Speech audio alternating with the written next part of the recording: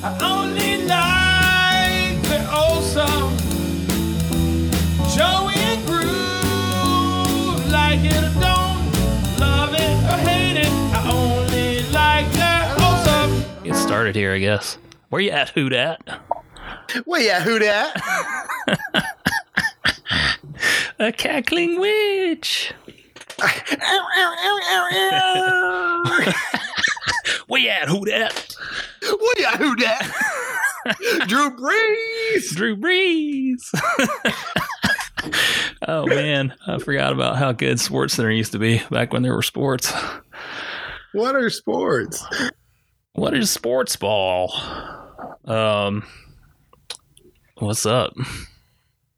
Man, Man. that's a lot of genitalia in my pool. There were some choice lines this episode. Yeah. What's up with you? I got it. I'm going to start off strong. Pretty good one this week. Yeah, I got a feeling. No, that would be a good one, though. No, a little bit of just to get you pumped up. You ready? Okay. You're the best around. Never dare to keep it down. You're the best No one's ever gonna bring you down. around. Never to keep it down. What? I fucking love that song. Oh, me too. I had a You're the question. best. Oh, it's great. It's so hype. I don't even know what any of the other words are. No one's gonna ever bring you down. Yeah, but the rest, does the song have any other words? I don't know. Who cares? Better montage song, that song or Eye of the Tiger from Rocky 3? Okay, well, You're the Best is better than Eye of the Tiger. The problem is War from Rocky 4 is the best, and it's a score song. It's not a soundtrack song. It is mind-numbingly incredible to listen to. Is it the one where he's on the mountain and stuff? Like, Yeah, you've got Drago in the, in getting pumped full of drugs in the very safe and secure, like, gym. He's doing these shitty power cleans, like hang power cleans. yeah, And he's running up the treadmill, and it's going back and forth between Rocky, the classic American, no drugs at all. Rocky's and he's all running natural. through the He's all natural. snow. Yeah, he's all in the woods. He's training see, Mandela effect. My brain says that Eye of the Tiger was in that montage, and it's not. It's not. It's not. Eye of the Tiger's in 3 when he's doing the intro montage when he's winning all the fights and stuff. Yeah. Okay. Well, I would take that montage is better than either of the other two, but I think that I would take the Karate Kid montage over the Rocky 3 montage. Yeah. But I might take 100%. Eye of the Tiger over Best Around as far as song goes. Well, They're as both far great. as They're both great. iconic songs, I think that Eye of the Tiger wins it hands down. Well, it's got that guitar riff. Like, Yeah. you can't go wrong with that. You I mean, can't. You know that can't. guitar riff and like the musicianship of whoever did Best Around. I mean, they're fine, but it's definitely just an 80s manufactured track, I can't hear that song without going into the crane pose. Yeah. Oh man, he's doing the quick jabs and winning the matches. The All Valley. Yeah, man. It's the we speed it up. We're not watching this whole boring tournament. Did you watch Cobra Kai? I have not. I'm still saving it. Man, you're really gonna enjoy yourself. Yeah, I'm excited about it. I'm excited for you to enjoy. It was probably the most delightful watching experience I've had in years. That's great. Yeah, I'm not saying it's the best. You know what I mean? Around. I'm just saying it. It's just delightful. There's nothing wrong with it. Yeah, that's good, especially with something that is. If you told me we're making a Karate Kid TV show, I'd be like, nope, not. Nope. Yeah, me too. Nope. Yep. Let me have a few memories from my childhood. Yeah. Yeah. I'm not saying there's nothing wrong with it. I'm saying there's nothing wrong with the experience of watching it. It's not disappointing, which would my default would be that it's not anything more than it is. Right. It's Yeah. not fucking Tolstoy, but Maybe it is. That was a shout out for Bill right there. What's up, Bill? Tolstoy's montages suck. Welcome to episode 150 of I Don't Like Their Old Stuff, the podcast where we answer the question, what's the hype? I'm J-Ho, and with me is Groove. Oh, This is 150. I didn't realize it was 150. Well, last week was 149, so this is what comes after 149. If my calculations are right. Well, just so you know, 150 in kilos is 330 pounds. Okay, there you go. There's some math minute. I was doing my weightlifting today, and I actually went to try to do a certain thing with 150 kilos, and I don't usually train in front of the people that I coach. Yeah.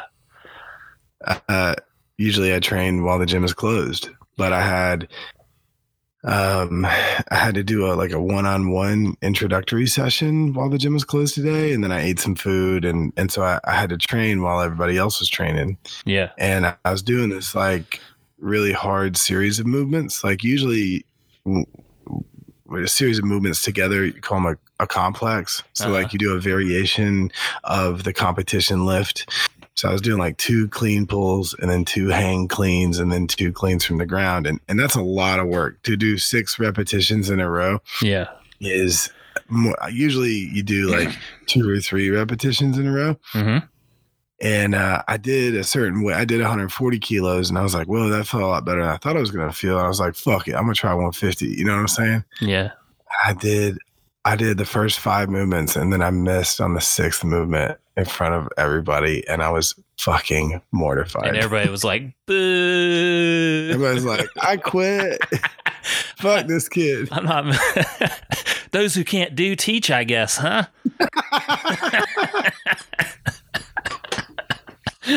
That's perfect. Yeah. That's perfect. Oh, You shit. ever play best around in the gym for him? Dude, I played it 3 mornings ago. Did you? That's good. Yeah. I'm into that. That's why I'm Gotta so get fresh hype, to talk man. about that Yeah. Rocky 4 score song because a guy came in and was like, yo, put that on. And I was like, whatever, this song sucks. And I played it and I was like, I want to listen to this all day. I was Yeah. playing songs from Karate Kid, songs from Rocky, songs from Iron Eagle. Oh, Iron Eagle, another good one. Yeah, I was into it, man. I want to see the great Bill Conti did the Rocky music for the first 3 Rocky movies. I wonder if he did it for this one, that one too. The musical score for Rocky IV was composed by Vince DiCola, who later composed music for the Transformers the movie. Rocky IV is the only film in the series not to feature original music by Bill Conti, who was replaced by DiCola. However, it does feature arrangements of themes composed by Conti from previous films. Okay. Yeah. I mean, that Bill Conti stuff's good too. So, Yeah. has a great James Brown song in the beginning. Hey, Living in America. Shout out to my hometown. You know, we got that James Brown statue, Augusta. Yep. Of course I do. You bring it up every time. I do. I try not to talk about too much, but yeah. So you got any housekeeping? No, not really. Ain't nobody said shit to us this week. Probably because I put the episode up like 5 minutes. Well, I wasn't gonna say I got a text from like 4 different people. Dude, They said, "Hey, did you guys not record, or is Joey just slacking?" I said, "Don't you dare ever ask." Yeah. Now that jinxes it. Yeah, Mark. Yeah, I know. Mark hit me up. I was like, I'm going on a fishing trip tomorrow, and I need my episode. I was like, well, I'm not going to post it today then. Definitely not. Rookie mistake. I was so mad about how the end of the episode just fucked up last week, and Yeah. I was just disgusted with it. And then I was like, I need to edit all this shit. And then I was finally like, you know what? I'm just putting it on the timeline, and the end of the show is an existential mess. So I didn't even go. Like, I was like, I'm too mad. I'm not gonna go listen to that. yeah, we were on. It was a heated discussion, and then it just kept fucking up, and I was just mad. I got mad all over again because I went in to like write my show notes for tonight's episode, and it was just like as we're going through, I'm deleting, like I keep it in a notes app, right? So I delete it as I'm going. So I know that like I've cleared it out. And it was all empty except for the fucking OC episode. And I just got pissed all over again. Shit. Yeah. See, I do a separate note for each episode, but because in case I have to you got a little scrapbook? got a little IOLTOS Evernote notebook. You only like the first 10 episode show notes. Yeah, I don't have them going back that far. Evernote ain't that old. God. Yeah. Yo, can you believe, time out, can you believe how many episodes we've recorded since we started back? We haven't missed a week, I don't think. We haven't missed a week. And it's been like, when I pulled up the OC tonight, I was like, episode 14? We've done 14 weeks just with the OC added. Like we added this as a joke. Yeah, and it was like halfway through our relaunch that we started that, I think. Season 3. Yeah. Season 3, yeah, officially. It's season 3. But Clave, get on that poster. Clave don't listen anymore. Clave don't even listen no more. No, I don't even think Zell got to the episode where we talked about him. And Jackie's like a month behind. Oh shit, Jackie. Yeah, just everybody just falling off. Yeah, well, not all them motherfuckers who texted me today, or not today, but this week saying, "Yo, where's that episode at?" Though? Yeah, well, it's nice to be. I didn't do it out of spite this time. I was just frustrated, and I didn't want to have to mess with it. And I'm sorry, but it was. That's what spite is. Yeah, I was. Usually, I would try to deprive the listeners of something, though, and I was more mad at myself and the computer. Yeah, but I don't know. Yeah. What's your hype? Old Busta Rhymes videos. All right, some Hype Williams joints. Yo, last night I watched Dangerous, Put Your Hands Where My Eyes Can See. Yeah. Break Your Neck and Woo-Ha. Is that Hands Where Your Eyes Can See? Is that the one where he's got the paint all over him? Yes, but it's also in Woo-Ha. The paint? Like, turns out Busta Rhymes puts paint all over his body several times. Okay, he's into it. He's like, all right, well, what about the paint? These videos are still incredible. Oh, like Hype Williams is a master, like amazing. Like he just elevated videos to a new level of art, you know? All his Missy Elliott videos with the trash bag suit and everything. Like, yep. All that shit is fucking dope. Did you ever watch that movie Belly? No, did he direct that? Yeah, he directed that movie. It's on my list. I need to watch it. I have the soundtrack on vinyl. Oh, wow. I love that movie. Is Tupac in that movie? No, it's DMX and Nas. Okay. So it's a little bit later, you know what I mean? Yeah, it is a little later. That Busta Rhymes video for that song where he sampled the Knight Rider theme. What was that song called? Something about hot or something. That one was pretty good too. I think it had. Yeah, I think it had like a right now. Knight Rider car in it or something. Dangerous is so good because it's got Spliff Star in it, and he's in whiteface and he's getting arrested, and like they've got to get Busta Rhymes to help capture this criminal. Yeah, and like they're running on top of the cars, like down the traffic in the street. It's like, but it almost looks like it's stop motion. Mm-hmm.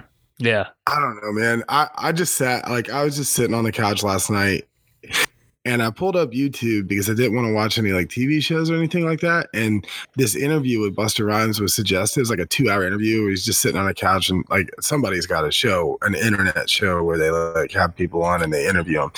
And they were sitting there talking about the music videos. And I was like, I'm not going to listen to them talk about it. I'm going to go watch these videos again. And I just like fell down a rabbit hole of like half an hour of Busta Rhymes music videos.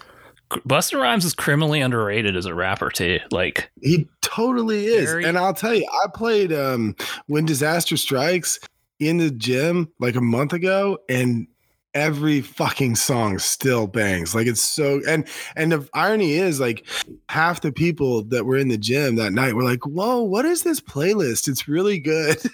I have that album on vinyl. I actually do.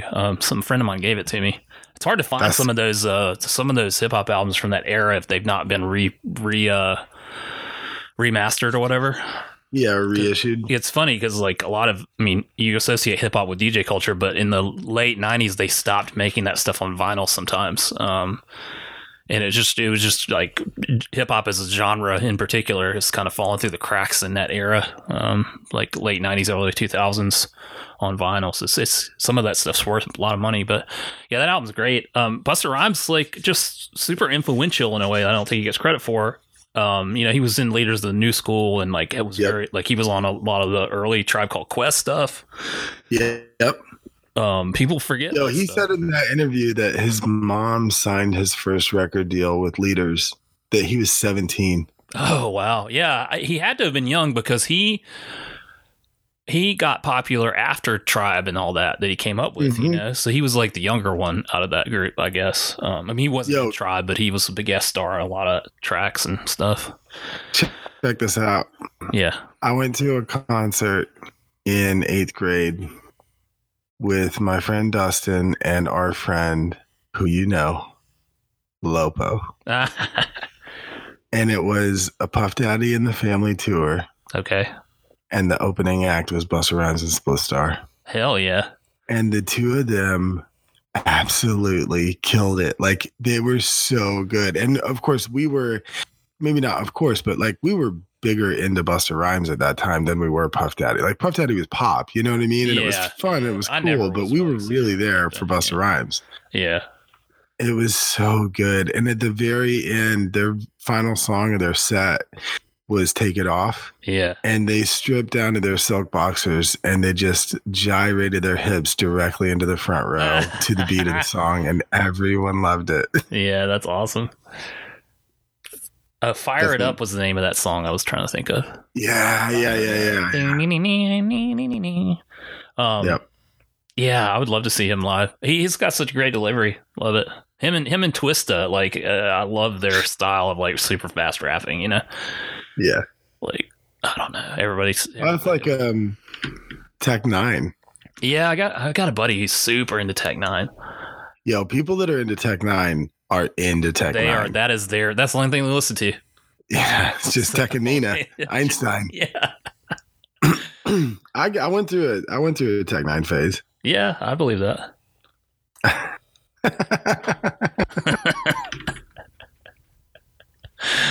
He's good. Yeah. Malibu juice, pineapple rum. Casey Mo, baby. Casey Mo. Yo, if you don't know Tech Nine, go find Tech Nine's Einstein song and add it to whatever fucking playlist you're listening to right now. In fact, I'm going to add that right now to my fucking playlist. Tech Einstein. Put that on the IOLTS playlist. Okay. Yeah, straight up. Jackie said the other day I should make a playlist of all my started off strong songs, and I was like, oh, then I can just not listen to that. Nobody wants to subscribe to that. We have a lot of listeners with questionable tastes, so they're probably offended by. I bet there's several. I bet Mikey's a Bare Naked Ladies fan. He's not feeling it. He's just secretly a Bare Naked Ladies fan. He won't tell anybody, but he's super into them when they came out. Well, all right. So that's your hype. It's Busta Rhymes. That's my hype, man. Fucking Busta Rhymes, baby. Hype Williams, Busta Rhymes. What about you? We got this air fryer.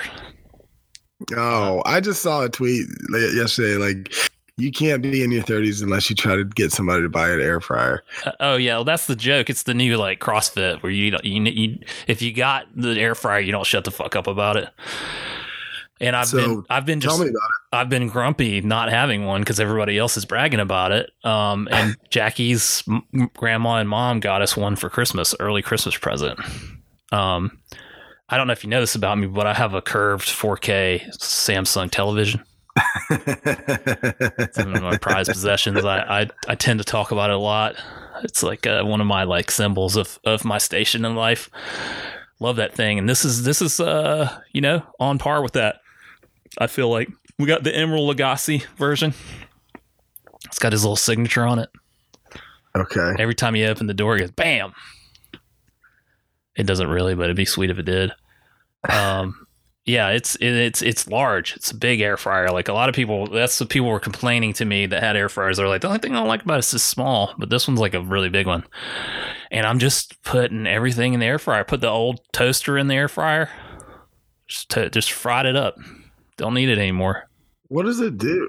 So it uses superheated air to basically fry things without oil. Okay.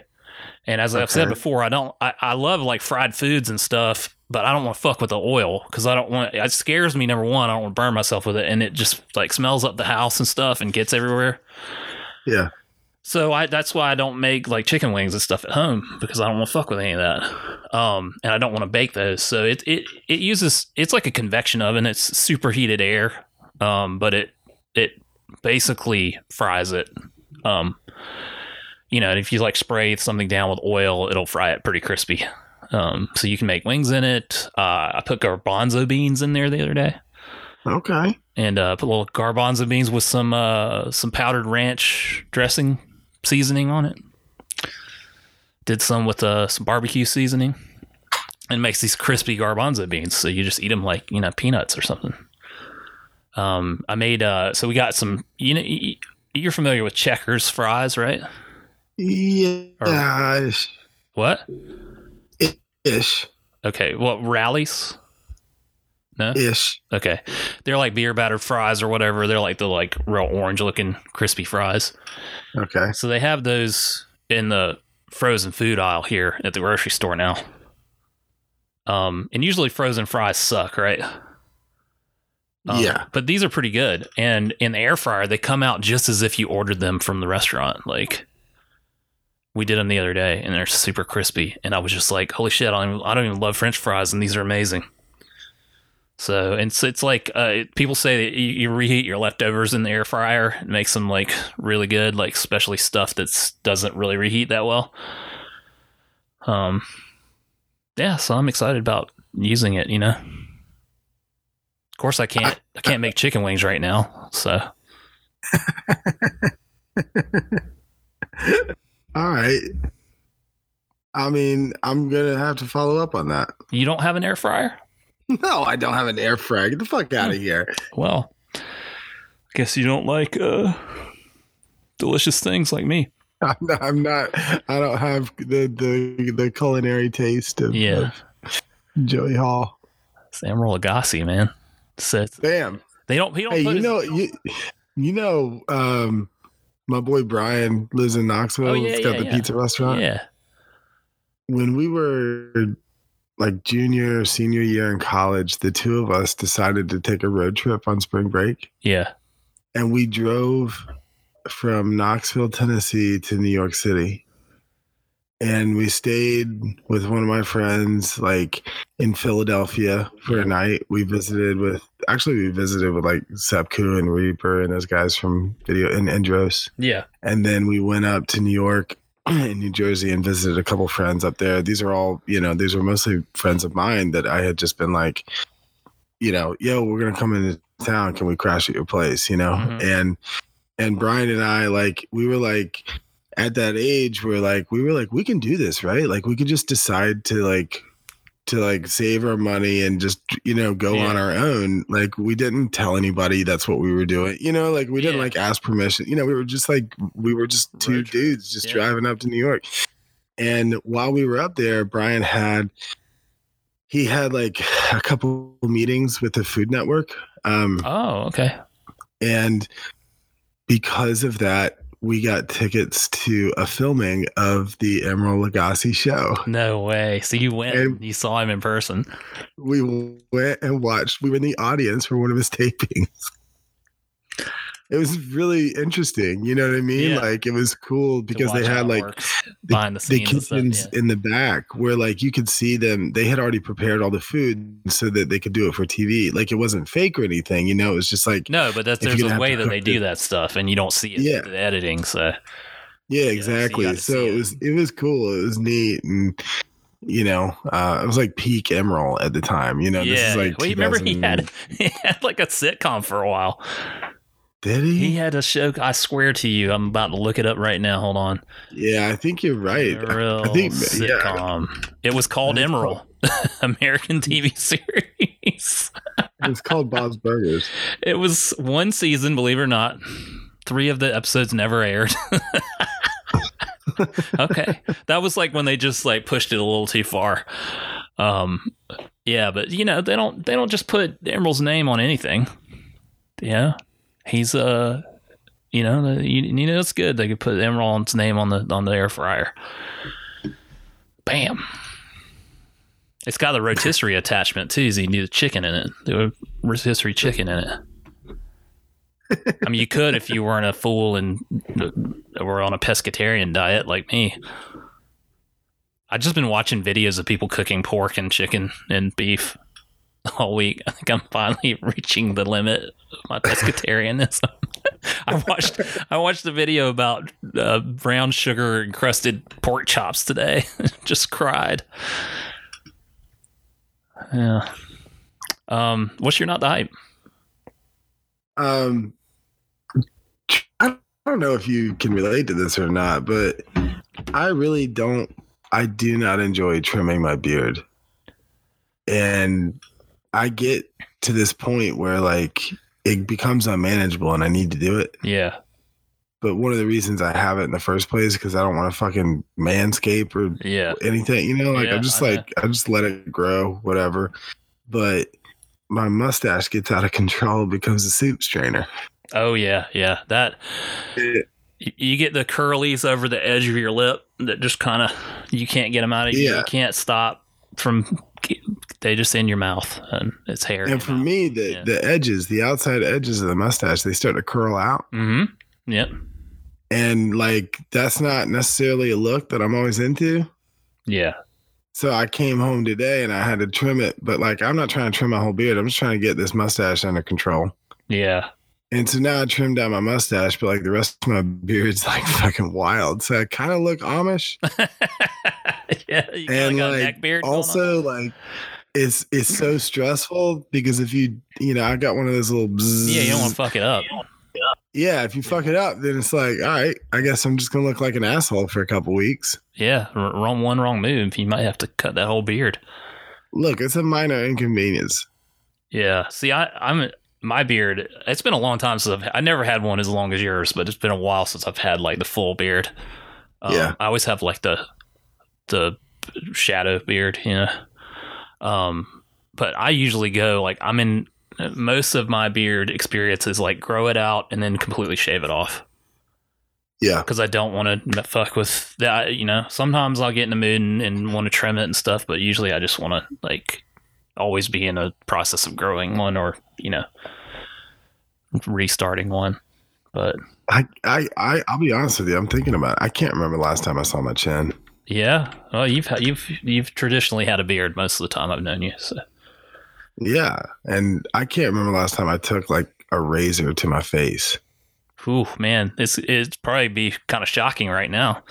It would be awful. Out a lot, yeah. I break out a lot anyway. I shave a lot more regularly than you do, obviously. I ain't doing that.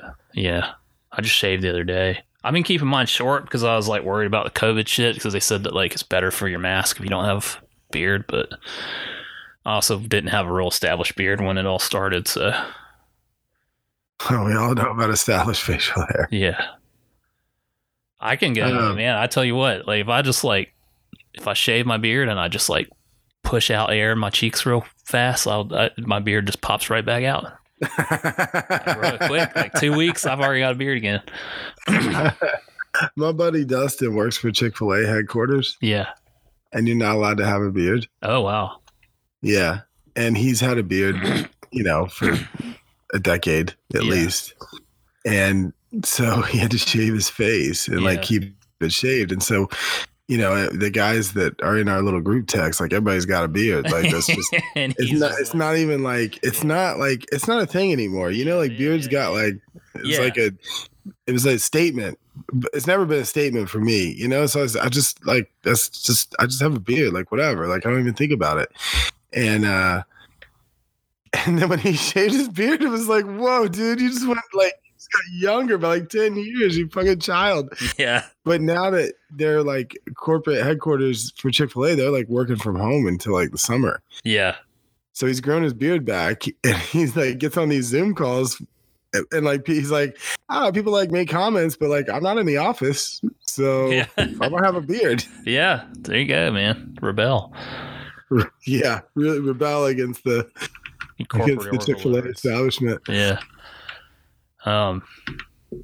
Yeah, I mean that's trimming your beard's a pain in the ass. So what's your not the hype? Spectrum Internet.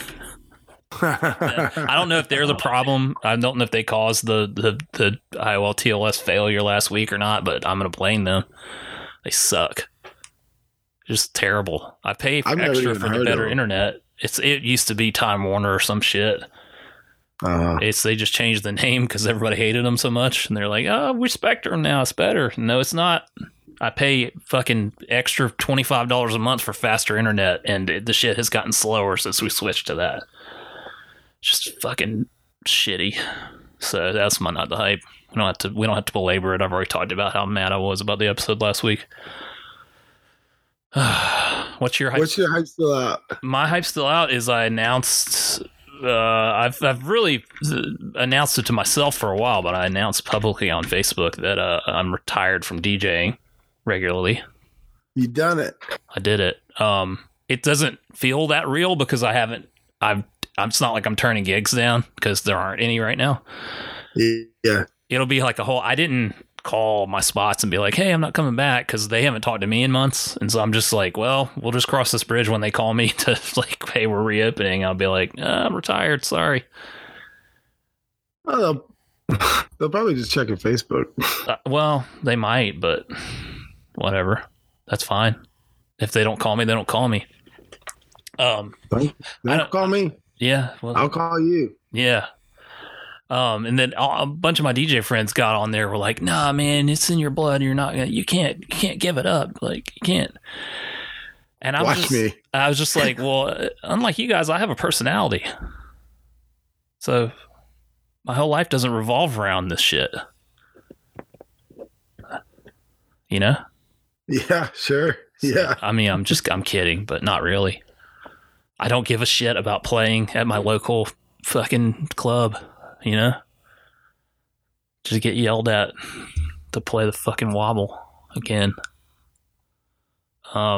Yeah, so I don't know how to feel about it, but I mean, I don't feel much of anything right now, but like I said, it's gonna be a different story once things open back up, and I'm like, oh, kind of giving something up here, you know, but I'm just fine with it, you know. It's it was a relief to say it publicly and have people notice it, you know. So I will go on the record and say I'm happy for you. Well, thanks. I appreciate that. I think you made the right decision. Well, you know, you were one of the people that I consulted with about it and valued your opinion on it, and so I appreciate that. Cool. I think I'm going to be okay. You know, I mean, you're definitely going to be okay. Your quality of life's going to go back up. You're going to enjoy listening to music again, and then you'll get to pick and choose your spots. Yeah, you're right. Well, and now I'm on. I can, once I'm ready to go back to doing some of it, I can just fill in every now and then and maybe have fun. You know, and not do it. Go back to doing it as it was my hobby forever, and then it became my income. You know, and so my only fear is like things are okay right now as far as like I'm making money on my graphic design stuff, but you know, who knows? Things change. You know, so. It is a little bit of security that I'm giving up, but I'm not missing anything right now because there is no gig to have, you know? Yeah. Somebody called me today about, hey, we need you to play this volleyball tournament for free. And I was like, no, I'm retired. So sorry. So, man, yeah, speaking of people calling out for work. Yeah. You know, P. Kane filmed that Kid Rock acceptance of the Waffle House Legend Award. Yeah. That was a Waffle House Award? Waffle House Award, yeah. Okay, I missed that part, yeah. That's for having the most people fight to your music in a Waffle House over your career. My name is Kid. So, apologies, Jake, if you're listening, but yeah. So, Kid Rock has a bar in Nashville. Oh, yeah, I'm familiar with it. Okay, so it's been fined and shut down a couple times since COVID because he's, a fucking idiot. And they have no social distancing, no mask. They don't give a fuck, right? They called up PK yesterday. And they said, Kid Rock's going to be having a debate watch party tomorrow night. And we're wondering if you could work it, if you could film it for us. And he said, no. He just said no. No reason, just no. He texted me and said, I just turned down this work. I said, yeah, good. And then about an hour later, they called him back and they said, well, Kid Rock might be having a face-to-face with Donald Trump. Does that change your mind? Oh, man. He said, nope. Not in the way you wanted to. Yeah. Notably, we're missing that debate right now, but I'm glad to have had any excuse not to have to watch it. So, yeah, I mean, okay, we're gonna mute microphones now. Cool. Yeah, cool. That's sweet. That's Genie's out. This is where we've gotten. We've gotten to the point where we're holding our hand in front of the child's mouth. Yeah. Yeah. Oh God. That's pretty funny. You got any hype still out? Yeah, your fucking air fryer. Fair enough. I almost put it as my hype still out too. I mean, we you're gonna use that shit like 5 times. I don't know, man. It replaces our toaster oven because it has a toaster setting on it too. So let me speak from personal experience. Okay. A couple of years ago, I bought the best rice cooker that money can buy. Mm-hmm. It's got like artificial intelligence in it. Yeah, yeah. And I used it every day for like this is actually pretty funny. I was like getting back and eating rice, and I love rice. Like I could eat rice every single day. I fucking love rice. Nothing to me is better than rice. Yeah, and I was putting I was on a weight gain because I was like, it's hard for me. So I used to compete as a 94, 96 kilo weightlifter. Uh-huh. And then they changed the weight classes. I was competing as a 94, but I was getting to the point where I was having to lose like 10 pounds just to be able to make weight. And it was affecting my performance. So I was like, okay. And the weight classes changed. And they went to 96 and then 102 kilos. And I was, so I was like, all right, well, I'll go to 102. You know what I mean? Like, I'll just stop trying to cut weight. I'm going to go in a lot of, so the way that you gain weight properly is to eat a lot more food, but like good food, and then train with a lot more repetitions, right? You increase your volume. Volume is the number of repetitions you do per day. And so I went for like 3 months just eating like a horse and training my fucking ass off to get as big as I could. And I was like, okay, I'm supposed to be eating 2 cups of rice, per day, whatever. Mm-hmm. That's what I'll increase. Cause I thought I wasn't eating that many carbs. I was like 2 cups of rice per day. That's a huge increase in my carb intake. And, I was putting 2 cups of rice in the rice cooker, and about 5 months in, I was 110 kilos.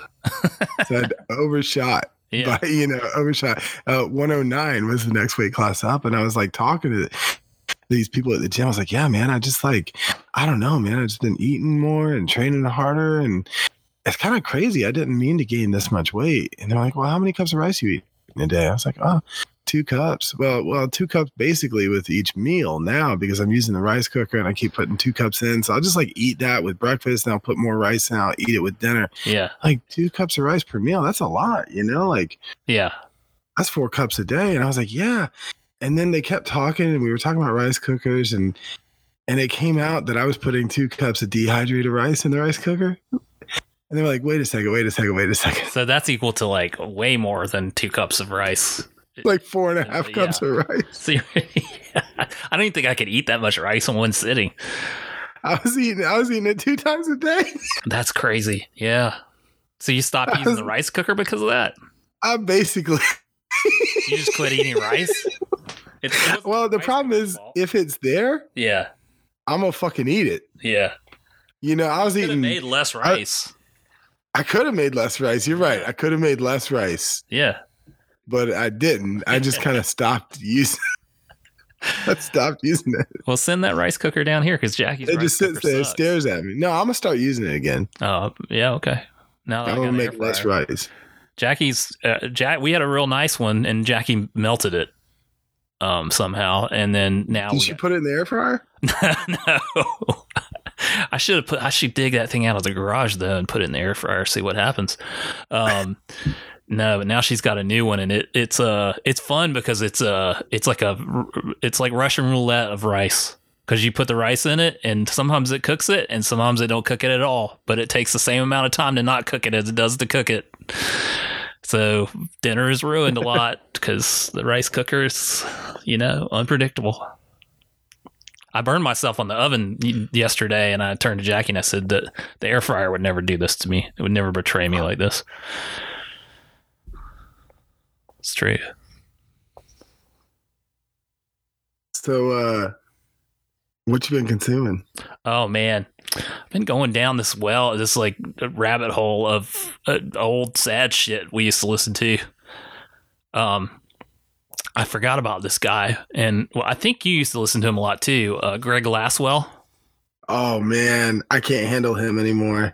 It was his music is so good, but it is very melancholy, very sad, and there's some sad memories attached to it for me. Yeah. For you too, I'm sure. But like he has had a lot of albums since I last listened to him. And he's got one that came out like 5 years ago that's called "I Was Going to Be an Astronaut." And what he did was, it's kind of cool. It's got a spoken word intro to it where he explains it on Spotify. And it's basically, because sometimes he plays with an orchestra and sometimes he plays on a guitar and sometimes he plays just with the piano. He's had to like redo a lot of his songs as far as the arrangements go for different applications. And he also has talked about how some of the songs have changed meanings for him. So he's made them like, less something or less upbeat or more upbeat or whatever to reflect that. And so the whole album is just like kind of reworkings. It's kind of him covering himself, and it has like all the hits that of that he, I wouldn't know, I don't know if you call them hits, but his big singles off of those albums, the first albums that we listened to. Yeah. And it's like piano reimaginings, really stripped down, a lot of them. And he does a couple of new songs on there, I think, and it's pretty good actually, but like it definitely is like I could only listen to it for a little while before I start getting like, oh boy, I'm getting sad here. Yeah. He's a great songwriter. He is a great songwriter. He like has a way of like really, he's very visual in the way that his lyrics,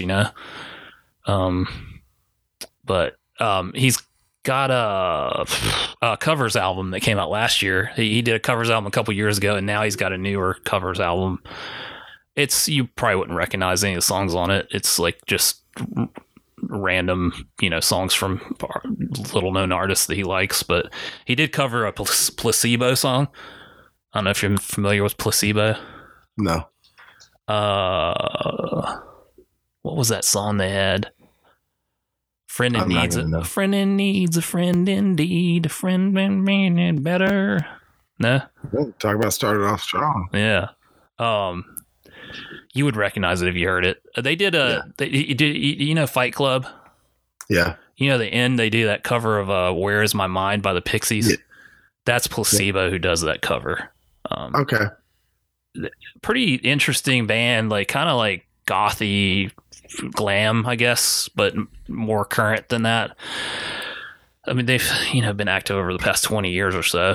He did a cover of that, and I listened to some Placebo, and that was actually pretty good too. I kind of like them, but also kind of sad and depressing music. So I've just been down in that hole. This week. Yeah, I've just been down in that depression hole, just snuggling up with the void. What do you been? Yeah. What have you been consuming? Well, 2 albums came out on Friday last week. Okay. I think I may have mentioned, I definitely mentioned the Kevin Morby. Yeah, you did.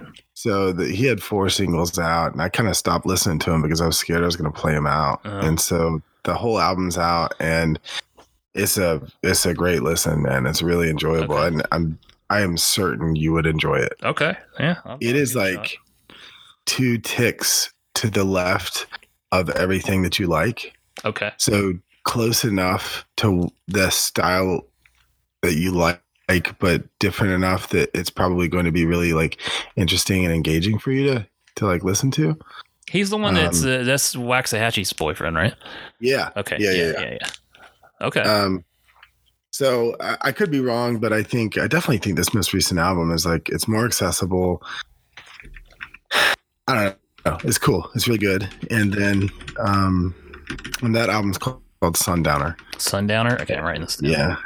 And then, I think I've told this story before, so I'm going to go quick with it. But Sturgill Simpson had to close, like he had to cancel his tour from his most recent album, which came out last year. And it turns out he had coronavirus.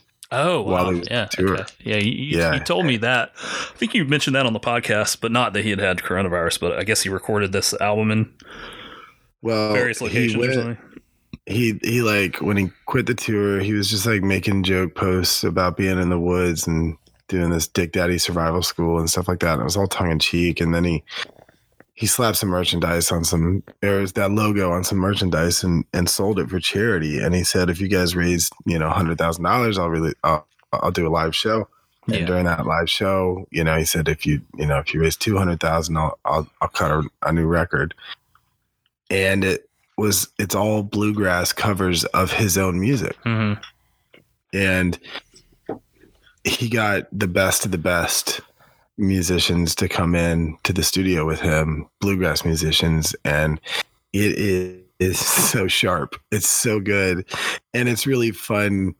Like it's good on its own as a bluegrass album, and it's even better to get to listen to some of the songs that many people have been spending years listening to that have been reimagined as bluegrass songs. That's cool. And in his email that he sent out, with the album to people like on his like subscribing to his website or whatever, he said at the end of it, because everybody was under the impression he was not going to make any more records. He had given a few interviews during the release of his last album, Sound and Fury, where he's like, yeah, I'm done. He's like, I'm going to go on tour and then I'm going to go home to Tennessee and I'm going to stay on the mountain for the rest of my life and watch my kids grow up, Gotcha. And like, that's one of those things, like, I can't really be mad at him, but like, he's an incredible artist. What? So he's a liar. Fuck off. At the end of the email, he said he was like, raised on bluegrass, but he never really enjoyed it that much. And his grandfather was like, one day this will make sense. Like one day you're going to love this music, And he said while he was recording it, he like fell in love with making music again.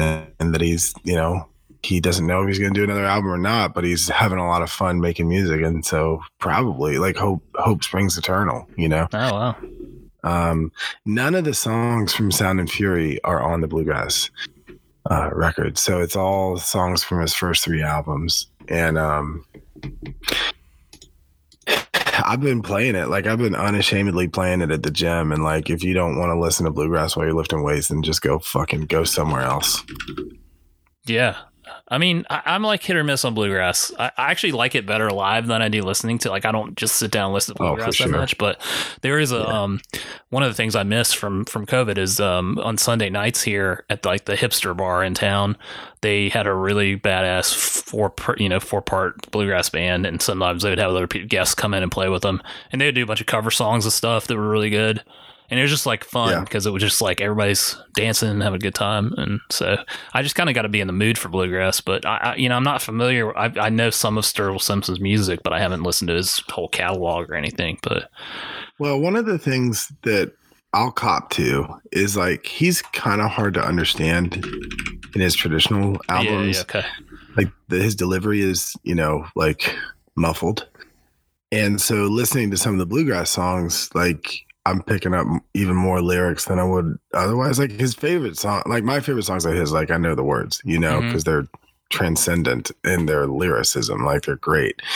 But, getting to listen to him enunciate a little bit more in the style that is, along with the genre, like it's cool, you know. So I would think that if you want to hear what he's saying, like listen to the bluegrass song first and then go listen to the original version of it. And that's gonna be really cool. Yeah, I'll have to check it out. I mean, I'm not opposed to it. I like him in theory more than I like his music, I guess. Right. Yeah, sure. But I'm not against it or anything. I just it's never grabbed me like it has a lot of my friends. I remember, I think it was 2016. Yeah. Maybe it was 2015 or 14. I can't remember. It was a while ago when Metamodern Sounds and Country Music came out. And I remember reading like a year-end album review list of like the best albums of the year, and it was near the top. And I was like, who the fuck is this? And I looked at the album cover and I was like, this guy's a fucking asshole. Like, I'm not listening, country music, like a country music album is at the top. Like, what? And I didn't listen to it because I was like, that looks like bullshit. And then I guess it was a couple months later, and I'm willing to bet all the money in my wallet that it was Mikey who said, you really need to check this album out.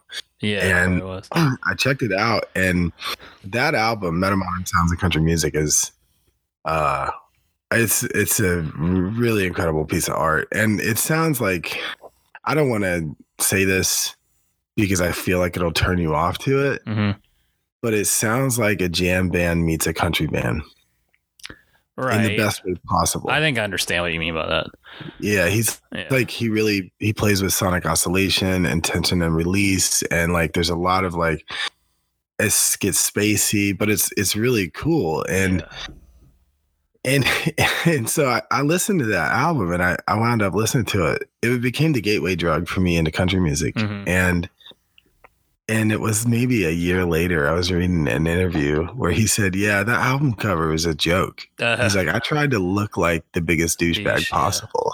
That's I was like, it worked. Yeah, that's funny. Yeah, friend of the show, Kevin DeLeon, has been a fan of his forever. And always has tried to get me to listen to him, but I don't do anything Kevin asked me to do. So no, why would you? No, definitely not. Well, you're not going to listen to it now, but no, in a couple of years I'll listen to it, and I'll just pretend like I found it myself. That's how it's. This reminded me of this movie Jackie and I watched recently. Have you seen this movie Blaze? No. Are you familiar with a musician by the name of Blaze Foley? I don't think so. Do you fuck with Townes Van Zandt any? Yeah, that shit. Which is the sort of spiritual successor to stuff like Sturgill Simpson, right? Yeah. Sort of alt country stuff. So Blaze Foley was this guy that played with Townes Van Zandt, and he was kind of he was just an incredible musician, like a savant or something, I guess. But he died tragically, and the movie is all kind of about his life. And it's got the who is that person? Aaliyah Shawkat. You know who she is? No, I don't know. She was in Arrested Development. Okay. She's the daughter in Arrested Development. Okay. The Bluth daughter, the youngest one, I guess. Yeah. She's in it. And then it's directed by Ethan Hawke. But the soundtrack is actually really good. I think you might like it. And she actually performs with this guy. Who's the guy? It's Ben Dickey is the name of the guy that plays Blaze Foley. But they perform some of that guy's songs on the soundtrack, and it's actually pretty good. It's got that same kind of alt country vibe to it, obviously. So you might dig it. I mean, the movie was cool. It was kind of a little bit of it's pretty slow, but it's interesting. It's kind of biopic about this dude.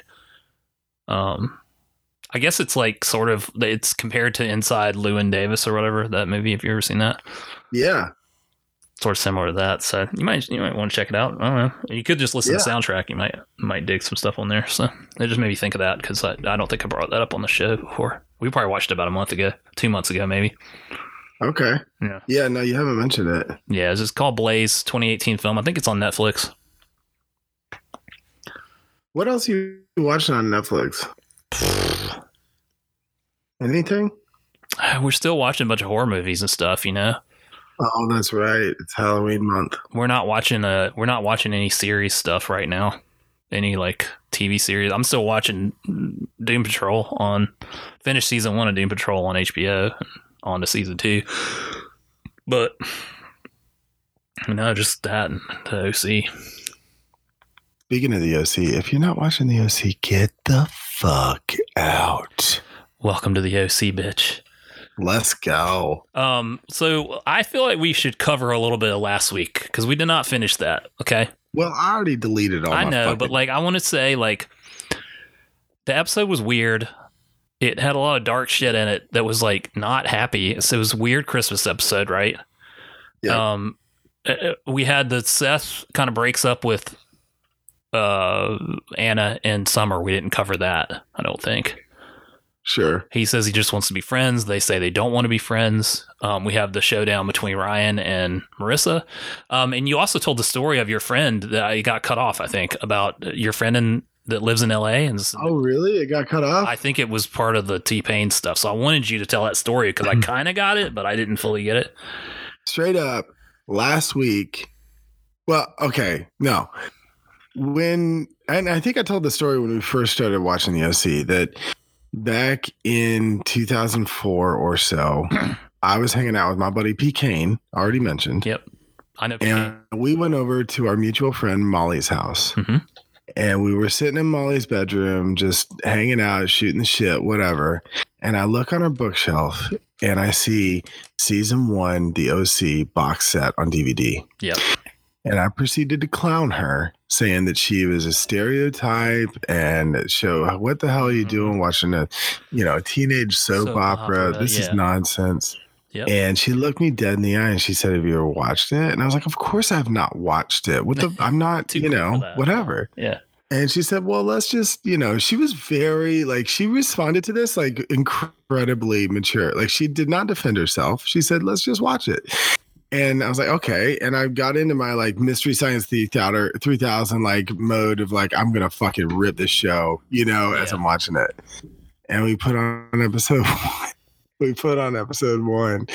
And PK and I just sat there, just rapt with attention. And at the end of the episode, I turned to Molly and I said, like a child, I said, "Oh, what's going to happen to Ryan?" And so we watched another episode, and then before long, it was time for Pecan and I to leave. It had gotten late at night. And we borrowed the DVD box set. We drove back to Pecan's house. We went down to his basement, and we laid on the floor like children in sleeping bags, and we watched the OC until the sun came up. Yeah. And last week, Molly messages Pecan and I in a group thread and says, "My friend is dating Misha Barton." And so I started a rewatch of the OC. And I said, "Are you fucking kidding me? I'm recapping this show week by week with my friend on a podcast." And she's like, "You need to have me on. I am Seth Cohen and I want to talk about Chrismica." We should have her on. She can tell us about it. Is she going to meet Misha Barton? She's going to meet Misha Barton. So I will text her and say, when you meet Misha Barton, you need to come on the podcast and please justify her existence to me. What? Maybe she can get Misha Barton on the podcast. Hell no. Misha Barton ain't going to get on this podcast. What? Misha Barton was in a movie I watched the other day. Say that again? She was in a movie that Jackie and I watched the other day, a horror movie. That was you? I thought it was Ninja T watching that movie. It was me and Jackie. It was a movie called Spree. It came out last year or this year, and it's got the guy from Stranger Things in it. The Steve, the guy with the hair. Oh, really? The guy that is a douchebag at first, and then you like him. Yeah, the only good one. Yeah, so he's in it, and Misha Barton is just appears as herself, I think, in it. She gets killed with a drill. But it was weird to see her at she's 40 or something, right? So 37 probably. Something like that. She was 16 in 2003. All right, so she's at least 26. No. This has been math talk. So she's 30. So she's almost 40. She's 32. She's 26. I don't know. She was 16 when the show started? Yeah. Oh, okay. Well, I don't know how old she is now. I can't do that math. You're the math expert. Am I? Well, I guess if I said how much she weighed, you would know how to convert that. Yeah, she was in this movie. So if you want to catch up on not Rachel Bilson, Misha Barton, check out Spree. Right. Yeah, that's wild. So you're like, it's like 7 degrees of Kevin Bacon or whatever, but 7 degrees of Misha Barton with you. And Well, now it's about to be what, 1, 2, 3 degrees? yeah. Basically, we're friends. Now you're afraid. Yeah, see, that's what I'm saying. It's not that far-fetched that she might come on the show. It didn't seem like she was doing a whole lot before this Spree movie, so I don't know. Maybe things have taken off. Okay, well, that wraps up that last episode, I guess. That's what got cut off, was the wrapping it up. We were pretty down on that episode. It was kind of a blah, depressing episode. So this episode is episode 14 this week, and it's called The Countdown, and it is the New Year's Eve episode in season 1. And what do we have any improvements here? Was it better episode? Yeah, I think that everybody remembers the Chrismica episodes because it's branded really well. Yeah. Chrismica and whatnot. But this is really where we've got, like, that was kind of the end of another arc, kind of, right? And we've got the beginning of a whole new arc, which I don't even want to talk about. Like, I'm fucking dreading it. But but this is like, we've got introduction of new character, we've got introduction of new conflict, we've got miniature conflicts that get resolved within the episode. We've got a lot going on, and I just, I think this is a whole, like, on the whole, a better episode. Oh yeah, for sure. Even though it doesn't feature Melinda Clarke at all as what's her name? Turns out the show can survive without her. Yeah, and Luke is not in this episode for the first time in the series. Wow, notable. What are you pulling that from the fucking trivia? IMDb had it in the trivia. Okay, all right. Yeah. So, but yeah, I thought this was a pretty good episode. I feel like there's a lot of episodes where I feel like Seth is kind of underused, and this is one that I felt like he was a little underused in. He had some really good lines, but I guess we're more focused on Ryan in this one. I kind of forget that Ryan is the lead of the show, I guess, because I'm so attached to Seth, Right. But it's not like Seth's not in it. He just doesn't have a whole lot of agency in this one. Yeah, we have the introduction of Haley. Kirsten, in her skivvies. She's just in the pool house, and Ryan comes in and is like, "What are you doing here?" Well, time out. If we're gonna go chronologically, we need to go with one of the strongest winks to the audience imaginable. What was that? The show begins with Marissa and Ryan coming back from a movie. Yep. And this is obviously when Master and Commander was out. Yeah. And she said, I don't know, 3 hours on a boat. And Ryan said, I thought it was pretty good. And she said, I just don't think Russell Crowe's that attractive. I mean, a lot of people say he is. I just don't see it. And Ryan goes, I don't think about it. Yeah, he does. What is it's because Benjamin McKenzie at that time was being touted as a young Russell Crowe. Oh shit! See, I did not make that connection, but that totally makes sense because there was a joke there, and I felt like I missed it. Yeah, that was the joke. Yeah, it's like, yeah, he was like, it was the writers clowning fucking Benjamin McKenzie. That's pretty funny. Yeah, and notably in that scene, then after that moment, we have Marissa says, "I love you" to Ryan, and he says, "Thank you." It becomes the running theme for the night. Great. There's some great moments with that particular gag throughout the rest of the episode. Yeah, because it happens twice more where it said one time the best line delivery the whole episode was Sandy Cohen said, "What did you say back?" And Seth speaks for Ryan, says, "Thank you." And Sandy goes, "Well, that was polite." Yeah, and then then Oliver says it to Marissa. He's like, "Well, at least he's polite." Yeah. When Sandy and Kirsten leave the room in that scene, Seth goes, "I love you guys," and Sandy goes, "Thank you." So good. And then we'll go. I mean, we can go ahead and cut to the very end where Ryan, and we're going to talk about this scene. So we won't talk about the scene yet. But he finally says to her at the end of the episode, "I love you," and she says, "Thank you." Yeah. It's pretty interesting. They do a good job of that little mini arc through this episode. That's the big problem for Ryan is he's never told a girl that he loved him before, and he doesn't know what to say, and obviously puts his foot in his mouth, but and then Seth clowns him multiple times about it. And then we have the appearance of Haley, who is obviously like this hurricane of a person that has no regard for anybody else. And then she sets up this kind of implausible situation where there's the Sandy and Kirsten storyline in this is that they're in a rut. It seems kind of invented to me. Like, why are they're kind of like in a marital rut or whatever. It seems a little contrived, but then Haley talks them into going to this party, but she doesn't go to the party with them, which is odd because like if somebody told me to go to a party that I wasn't invited to, I would expect them to go with me, right? Yeah. But so she creates this scheme to get them out of the house, and then Ryan has talked Marissa into staying home and watching the ball drop because he doesn't want to have a Marissa moment, right? Yep. On New Year's Eve, which you can't blame him based on her previous track record. Yep. And then Seth is like still, excommunicated by Summer and Anna. So that's set up, and then Marissa sees Oliver again in therapy, and he invites her to a party, and she decides she wants to go to this party.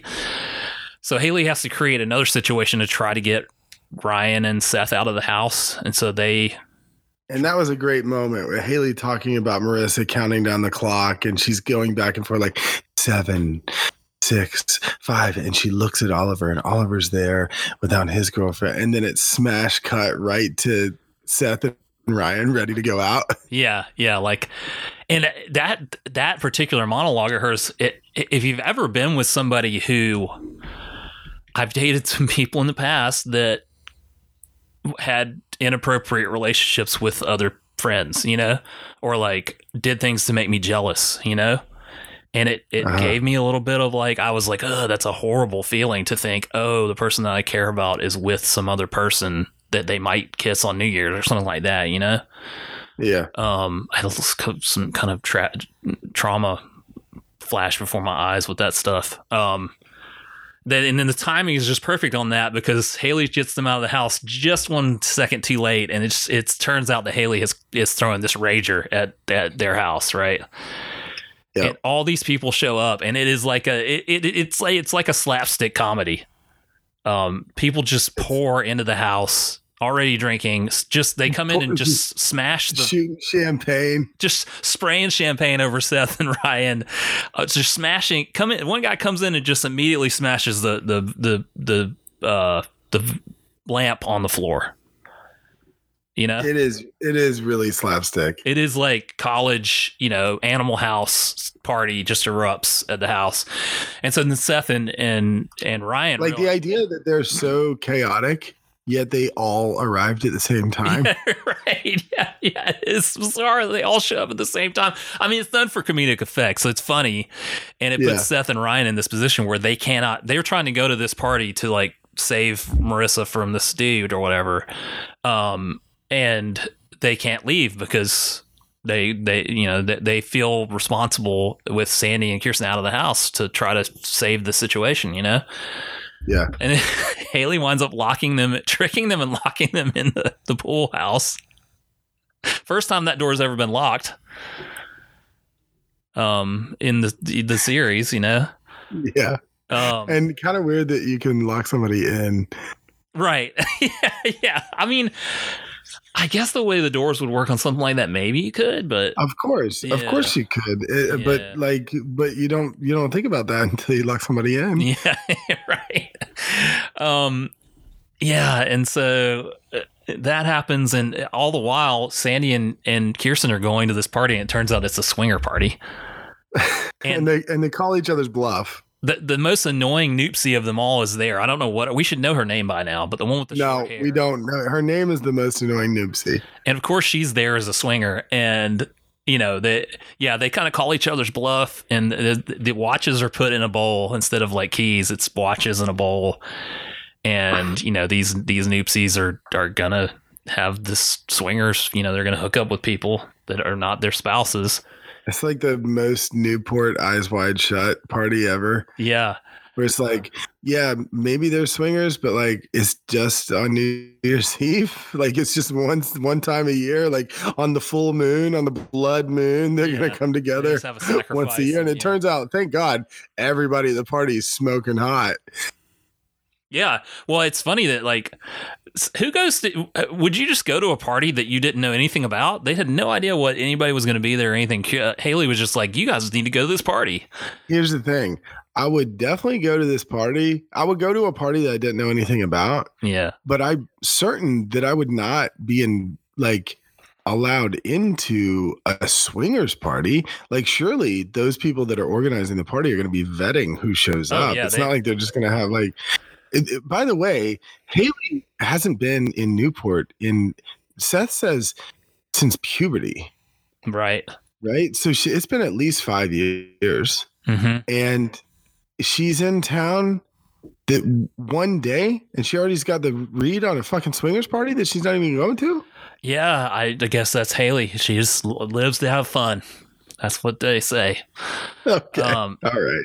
Yeah, and these noopsies are the ones that like they would be horrified if Sandy and Kirsten showed up because they know like they don't want people telling their business and they know everybody's a big gossip. So they're just accepted like, oh, you're here, it's great. Yeah, a strange situation, and so Sandy rigs it where he takes his watch out of the bowl.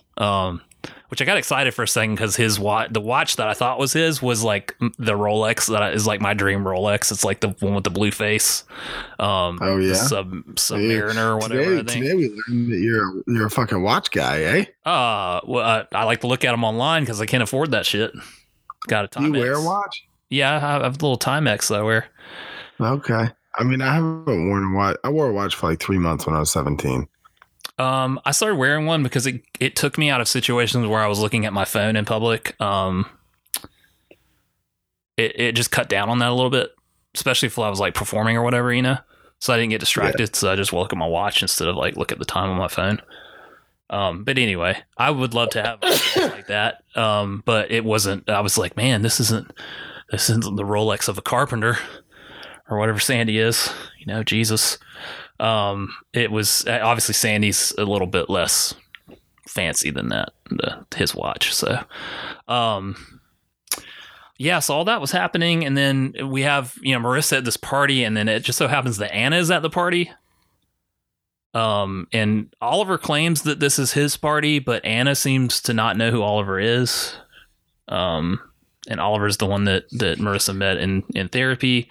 Anna and Summer are at the party, and they have a little interaction, and they both are, pining for Seth, I felt so bad for them. Yeah, I didn't realize that this whole love triangle thing got dragged out like this, Yeah. I feel like we kind of resolved it, but then no, we brought it back up again, Yeah, and then then Ryan's in a mad dash to like get all the people out of their house because Haley needs their help getting the people out of the house, and then Ryan has to try to make it in time to kiss Marissa at New Year's. And there's this tension between, is she going to kiss Oliver? Is Ryan going to make it? Ryan's stuck in traffic. I did think it was hilarious when Ryan was like, all right, we got to clear this party out, Seth. And Seth's like, this is what I was built to do or whatever. Yeah, this is what I do. Yeah, this is what I do. Back to the party real quick. Does it count that somebody finally went in the pool? Did they go in the pool? They went skinny dipping in the pool. That's a lot of genitalia in my pool. Yeah, I don't think so because I think somebody's got to get thrown in the pool. But yeah, well, these folks went willingly. They went willingly into the pool. Yeah, they were at the party for 7 minutes, And we're skinny dipping already. We're already, just jumping in the pool. It's a wild party, man. If I don't know what else they needed to tell you to that make that point come across to you. It was wild. Haley throws ragers. She throws a rager. So we know a couple more things. Like Haley owes a bunch of people money. You know, Haley's in some trouble. We don't know where that's going to lead. You know, if it's our first time watching. And yeah, you've started to tease out some of the problems with Oliver, that he doesn't seem to be what he claims to be. It's kind of convenient that he has a long distance relationship with a girl who didn't show up. Seemed like he would have known that day before that she wasn't coming. Yeah. And, you know, we recognize that something's off with Oliver, and he does seem to be a little bit of a manipulator. Now, I'm not going to go any deeper with Oliver other than the fact that I fucking hate Oliver, and we'll learn why later. Yeah, he's an annoying character, but there is part of you that's like, oh, maybe he's just this charming dude. And we're not spoiling. We don't want to spoil things here for people that are watching. So right now he is this questionable, charming dude. So we'll see where it goes, you know, in the future episodes. But yeah, at this point, a lot of things don't add up about him. I did not. This is the beauty of kind of forgetting some of the stuff. I did not know whether Ryan was going to make it or not. You know. Well, okay. So for me, I wrote here that this is probably the 5th most iconic scene of the season. Mm-hmm. That I forgot about this ending until the episode started. Like, I forgot about this moment until the episode started. As soon as the episode started and they said it's New Year's Eve, I knew immediately what was going to happen in the end of the episode. See, I totally forgot that part. Yeah, so I did not remember it. But it is very iconic, and it is one of the times they eventually overdo this technique, but it's still effective here, where they slow everything down. Ryan's running in slow motion to try to beat the clock to get to Marissa in time, you know. And this fantastic song, one of the iconic songs of the series, which is Dice by Finley Quaye, is playing.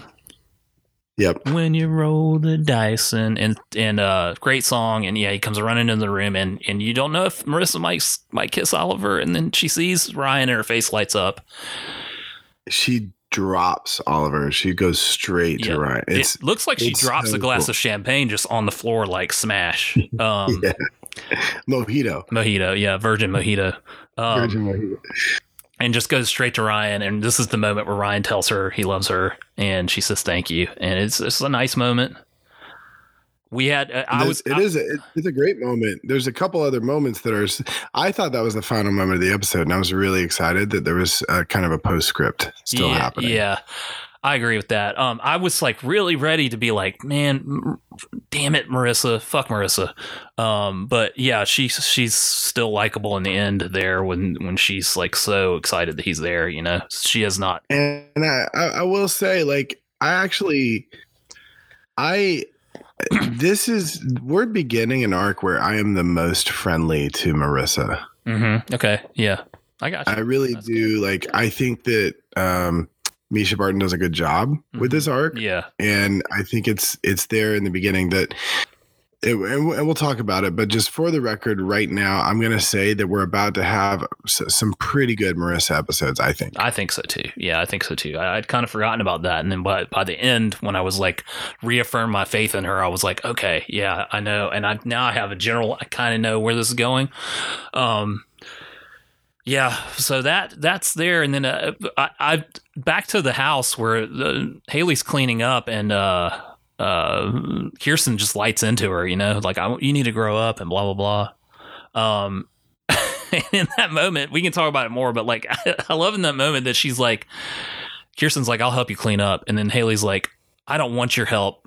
I'll finish in the morning. I'm going to bed. I'm like, I'm going to bed. You can't deny somebody's help for cleaning up their house. Just say I'm going to bed. Like, then you're just leaving them to clean the house up. Like, yeah, I don't want your help. Well, she's going to clean up anyway. Like, yeah, it's kind of funny, but I guess that's like Haley's character, you know. Classic Haley. Classic Haley. We all know somebody that gets upset and then just shuts down. Yeah, for sure. Yeah. Yeah, I thought that the episode was a little tighter this time. The storylines were kind of focused. Well, I got one more thing. Sure. Anna got smart. Yeah, Summer and Anna are both upset, and then Summer forces this guy to choose. Somebody has to choose between the two of us. My heart was breaking for Summer there, where she's just so frustrated, know, and then. Anna's like, so Summer lands with this boy that she doesn't really care about, right? And when she's talking to Anna, there's one of my favorite lines, probably my favorite line of the episode, is like the guy's like, yeah, but, and then she goes, yeah, I don't care. yeah. He's like, actually, I'm from Tulsa, Oklahoma. Yeah. She's like, I don't care. Yeah. But so Anna is a little bit, sad about the being alone on New Year's, and she leaves the party and she goes, and it's funny because right, Ryan is desperately trying to get through traffic to get to the party, and Anna just like casually leaves 10 minutes before and she winds up back at. It was traffic going out of the city, not into the city. It was sure. Yeah. So Anna gets smart. She goes back to the Cohen residence and finds Seth. And like, side note, like she comes into the house, and Seth's parents, like the Cohens, like they're supposed to be good parents, but like they don't know that a girl has just gone up to their son's bedroom. Yeah. Like they're not doing anything more than just like making out and being high schoolers, but like still, like I was like, wait a second, she got snuck right up there, didn't she? They did just come from a swingers party, so we we'll say what you will about their parenting. So one of the lines that Seth said that he's like, well, Captain Oates has had too much champagne, and Carson Daly's kind of a ginormous tool. There's some digs at Carson Daly, and I thought about it. And I was like, holy shit, I didn't realize Carson Daly had been doing the New Year's Eve thing that long. Yeah. But I guess so. It's been 20 years of Carson Daly doing the New Year's Rockin' Eve, right? Question for you. Yeah. Have you been in a hotel with a penthouse suite? I think so, yeah. Have you ever been able to gain access to the penthouse suite without a key card? Definitely not. That's right. When I thought about that when he ran in there. I was like, you're not going to be able to get up there. It's not just the fact that like you can't access that floor in the elevator without the key, and you can't access that floor in the stairwell without the key. Yeah. So, much less get in the door. Yeah. So there's that. Plausible deniability there. I think Ben McKenzie might be a bad kisser. Maybe he might. As he went in for that kiss, his mouth was wider open than mine when I was watching the like OC a for the first fish. time. Yeah, like a fish, just like a trout, just a trout, like Billy Big Mouth. Yeah, I do think that Seth is a good kisser, though. Well, okay, so my final note of the show, it was definitely the most poignant moment when Summer is making out with that guy and she pulls away from him and she goes, "You're not Seth Cohen." And I knew that Anna was back at Seth's house and she had done the smarter move, but like Summer's realizing like, holy shit, like I'm really into Seth and I can't make out with anybody else. Very, very shrewd of Anna. Anna kind of pulls the Summer move of like doing the brash thing of going to the house, like historically Summer's the one who kind of does these cutthroat things like that. And Anna's decided to play the game. She's got to go for this, and be a little cutthroat. Yeah. Some other notes I had, another great song for the series is Jim's Just a Ride, which plays at one of the party scenes, I think. It's just a ride. It's just a ride. Jim also does a cover of Maybe I'm Amazed later on in the series, I think. Okay. Also, the Wild Party, there was a lot of ska being played at the party at Cohen House was a lot of ska. I was like, I did just, nondescript ska music. Which I thought was notable. Some other, another little bit of trivia. This is the first time that Rachel Bilson and Melinda Clarke are in the intro as main character or main featured cast. Yeah, apparently. This was the first episode where they were, which is funny because Melinda Clarke is not in this episode, but yeah, I guess I suppose both of those characters, it was not sure whether they were going to be on the whole season or whatever, and they've been included. It's kind of funny that Tate Donovan got included before Linda Clark, because I feel like she's had so much more to do, but I guess that's just the way they wrote it, Yeah. Yeah, I thought it was a good episode. There's some tension. There's some good. We kind of got back to a nice, solid adult storyline, paralleling some of the stuff of the kids' storyline. So with some like tough choices and awkward situations. And then introducing Haley as this other force of nature is interesting. I agree. She's gonna. We've not seen the last of her. Yeah, she's in it more. Another actress that I was like, oh, that's her. She was in some stuff, and then she disappeared. She was in that remake of Friday the 13th, I think, like 10 years ago. Yeah, so that's episode 14. You got anything else to add? No. Any other texts you want to read of it? Or No, I'm good. I'm good. Listen to that Finley Quay song. That's a great song. Put it on the playlist. I will. I'll put it on there. Finley Quay was like kind of hot there for a little while. I forget what that song was he had on the radio. He had one song that was really big on the radio. Yeah, well that's I guess that's this week's episode of I Only Like Their Old Stuff. You can find us on our shitty website, IOLTOS.com. You can email us, I only like their old stuff, at gmail.com. Send us a mail. You can find us on Spotify, not Apple, and other places where there are podcasts. You can Google my air fryer, which is an Emeril Lagasse signature model, if you want. Bam. Bam. Kick it up a notch. I wish it just said random Emeril Lagasse quotes when I opened the door. I would pay more for that. It was just like, kick it up a notch. Bam. It'd be great. They could do it to where it was like not every time you open it, but just once every like 100 times, so it just shocked you every time. Bam. Yeah. Oh God, forgot it did that. All right. Well, we out.